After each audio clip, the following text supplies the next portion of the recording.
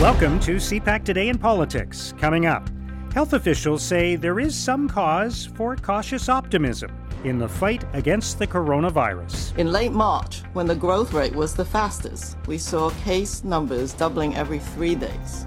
But in recent days, we've observed a doubling time of over 10 days. This means the epidemic is slowing down. The current slowing rate of infection doesn't mean business as usual anytime soon. With spring coming, people are looking outside, wanting to get out, wanting this to be over. I understand that.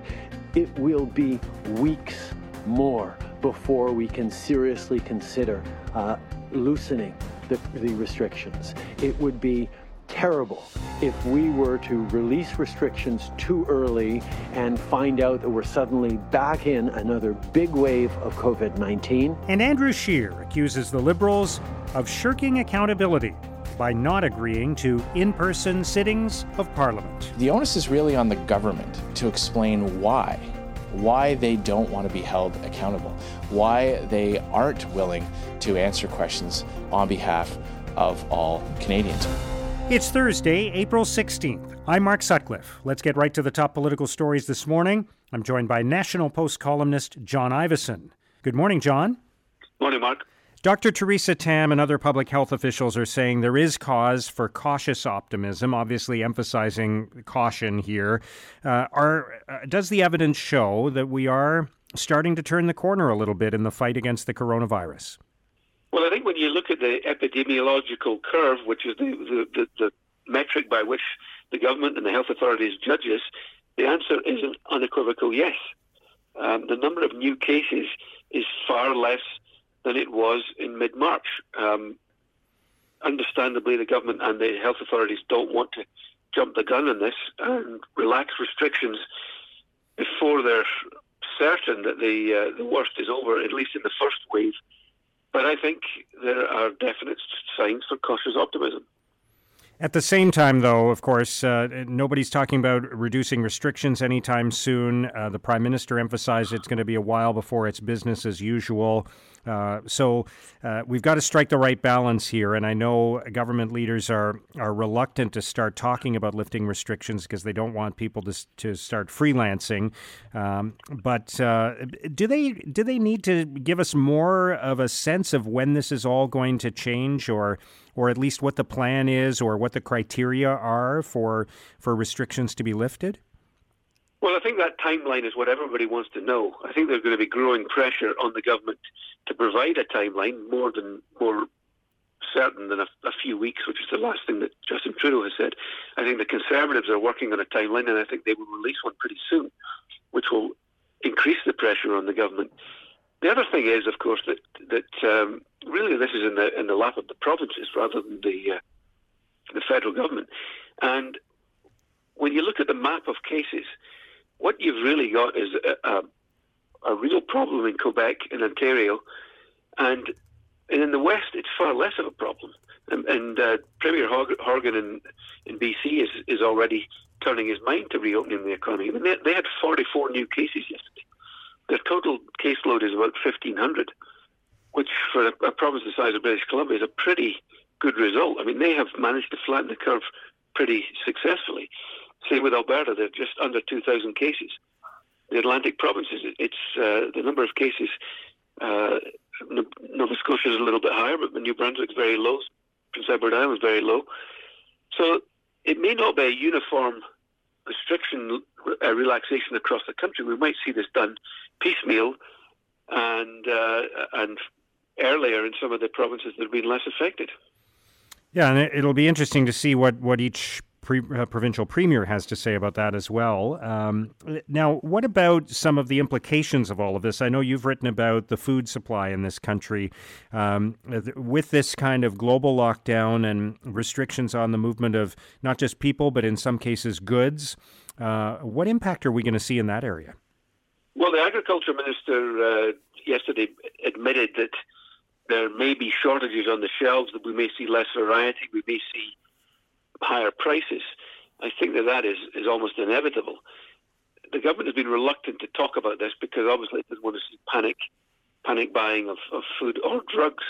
But there are problems. The reality is that as COVID starts hitting production plants, we're starting to see closures. I mean, the nature of working in a meat processing plant, it's a kind of elbow-to-elbow job. It means that social distancing is difficult. And we have seen plant closures in Canada and more recently in the United States, where one of the largest meatpacking plants in South Dakota was closed. And the CEO of that company said this is going to mean the meat supply is affected.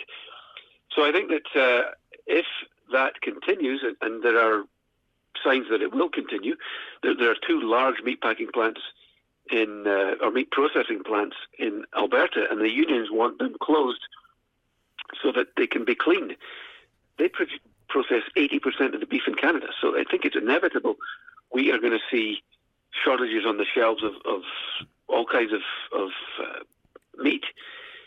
The other big problem, I think, that has been under-publicised is the pharmaceuticals market.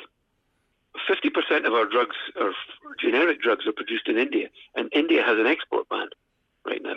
So it's very hard to get drugs out of India. The Pharmacists Association has worked its way around this by recommending restrictions of 30-day refills on prescriptions down from 90 days. So people are going to start finding, well, when they need their prescription refilled, they can't get it for 3 or 4 months. They can only get it for a month. They therefore have to pay the pharmacist's fee probably 3 times as opposed to 1 time. And the big player in this is the drug distributor McKesson, which is the wholesaler. The drugs come into McKesson and then distributes them to the pharmacies. It has placed restrictions on shipments to pharmacies in the last few weeks. And they tell me that if this thing lasts through to September or October with no relief, then this is going to be a real problem. Obviously, if the crisis ends more quickly and the export ban in India ends more quickly, then we're not going to see critical shortages. Critical shortages meaning people can't get their prescription fulfilled. Right. But there will be shortages nonetheless. And McKesson offered me the example, for example, of muscle relaxants. They're in high demand because they're used for patients using ventilators. So while hospitals may be able to access the drug, local pharmacies may not. All right, let's turn to the accusations from the opposition, from the Conservatives, that the government is shirking responsibility by avoiding sessions of Parliament at this time. First of all, what needs to be in place in our democracy, even in a time of crisis, and what are the options if we were to bring Parliament back? Does it have to be in person? Could it be a virtual Parliament of sorts? Well, the technology is there for a virtual parliament. Other people are doing it. I know that it's happening in Scotland. I think it's happening elsewhere. The technology is there, but it's going to take a while to tailor it for Canada. Apparently, it would take until the middle of May to get this thing up and running. I don't think Canadians particularly care whether their MPs meet in person or whether they do it virtually. But I do think there needs to be some forum where the government is questioned regularly, other than by reporters, which is the only way it's happening right now. I think our democracy demands some kind of accountability on the part of the government, and I think in the meantime we've had 2 sessions already to pass legislation.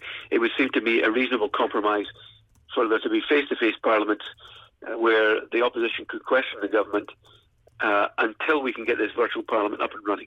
Yeah, is there pressure, do you think, to have some form of accountability for the government, some form of question period to restore at least the basic structure of our democracy, even as this crisis continues to unfold? Or are the daily briefings from the Prime Minister and the responses from opposition leaders sufficient? Well, I think it's been working not too badly so far. I mean, when the government overreached, there was a reaction in public, and the opposition were able to make their point. Obviously the media is still functioning. There are still daily press conferences. There were opportunities to hold the government to account, but clearly it's not ideal.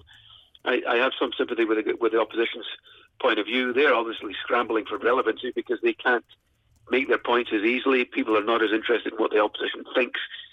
So I think that having that forum is a legitimate thing to do, but I think clearly by mid-May we need to have some regular forum whereby the government is held to account. The government is making policy on the hoof here. It knows it's making mistakes. It's on a daily basis It is tailoring policies that have already been made. I mean, the Prime Minister came out yesterday and did some minor tinkering with the emergency response program that we'd found a problem. They've course corrected. I think that the government has been doing a reasonable job on that, but our democracy cannot rely on the government to police itself. It requires it's the adversarial nature of the system. It requires the opposition to be there too. All right, John, great to have your thoughts on all of this. Thank you very much for joining us today. Thanks, Mark. That's John Ivison of the National Post. We're hopeful that all Canadians will see the need, and all parties will see the need for continued in-person sittings. Now, here's what political columnists and commentators are writing about today. In an editorial, the Toronto Star asks why MPs can't work remotely when millions of others are. The Star writes, when the economy was locked down in mid-March, companies large and small had just days to respond. Hundreds of thousands of people suddenly found themselves working remotely. Yet 5 weeks later, our Parliament is still struggling with the same challenge. It can be done, as all those companies that managed to start working remotely, sometimes literally overnight, have shown. It just takes a bit of creativity. In the Globe and Mail, Andrew Coyne argues to prevent the next pandemic, we should be better prepared, but not less open. Coyne writes, for some, the problem is our exposure to events outside our borders. For others, it's our lack of preparedness. Dealing with the first entails the sacrifice of efficiency in the name of greater security. The second recognizes that efficiency is crucial to our society. If the case for efficiency remains undimmed, so does the case for globalization. Our prosperity and safety depends upon maximizing national productivity. Shock-proofing the economy isn't going to do it. Open trade, buying in the cheapest market, selling in the dearest, is. In Maclean's, Sergio Marchi asks if the U.S. empire is in jeopardy. He writes, the U.S. has been an able leader of the free world for a long time, but it's now looking tired and uncertain. Their global leadership is in serious jeopardy. If Donald Trump is reelected, there's little hope for renewal. If the old American way is salvaged, we would continue to benefit from our long-standing relationship. If not, we must make strategic calculations. To do nothing would be an irresponsible risk to our continued political and economic prosperity as a nation. In the National Post, Andrew Potter argues, it's not a crime to disagree with health officials. Potter writes, Canadians have two traits that serve them well in normal times. First, they by and large trust their governments. Second, they tend to do as they are asked. But despite plenty of evidence that our health authorities have let us down in a number of ways, the actual path they've got us on has gone pretty much unquestioned. Our public health officers are no doubt doing their best under very difficult circumstances. But they are not gods, and it should not be heresy to question their judgment. Now, here's what's coming up on Canada's political agenda. It's going to be a busy day for the Prime Minister. In addition to his daily address to Canadians from Rideau Cottage, Justin Trudeau will also be talking with other international leaders and Canadian premiers. CPAC's Martin Stringer has more. Mark, Justin Trudeau will be holding conference calls with both the provincial and territorial premiers, as well as his fellow G7 leaders. First, for the premiers' conference call, first and foremost, they'll be discussing one of the measures announced yesterday, a top-up guaranteeing essential service workers across the country a minimum wage of $2,500 a month. Now, that top-up is going to be negotiated with the provinces because many of those workers are on the provincial payrolls. They include healthcare workers and especially the ever-important and often underpaid personal support workers and others in long-term care homes, where the COVID-19 crisis is having its worst impact. The provincial and territorial premiers will also want to have an update on the ever-important national stockpile of personal protective equipment for healthcare workers.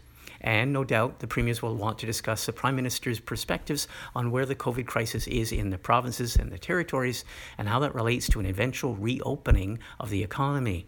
Some premiers are further along in their thinking about a possible restart of the economy. For example, Saskatchewan's Scott Moe has said that he intends to announce next week what his plans are for getting things started up again.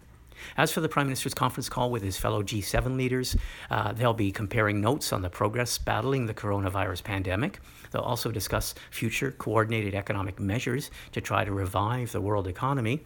And who knows, they may also discuss the WHO and President Trump's decision to put on hold America's funding of the World Health Organization amid accusations that the organization has been manipulated by China, who stands accused of suppressing vital information from the world community in the early days of the pandemic. Thanks, Martin. Also today, the Minister of Middle Class Prosperity, Mona Fortier, will take part in a virtual town hall meeting hosted by the Tri-Cities Chamber of Commerce, where she will discuss measures to support Canadians and businesses impacted by the coronavirus.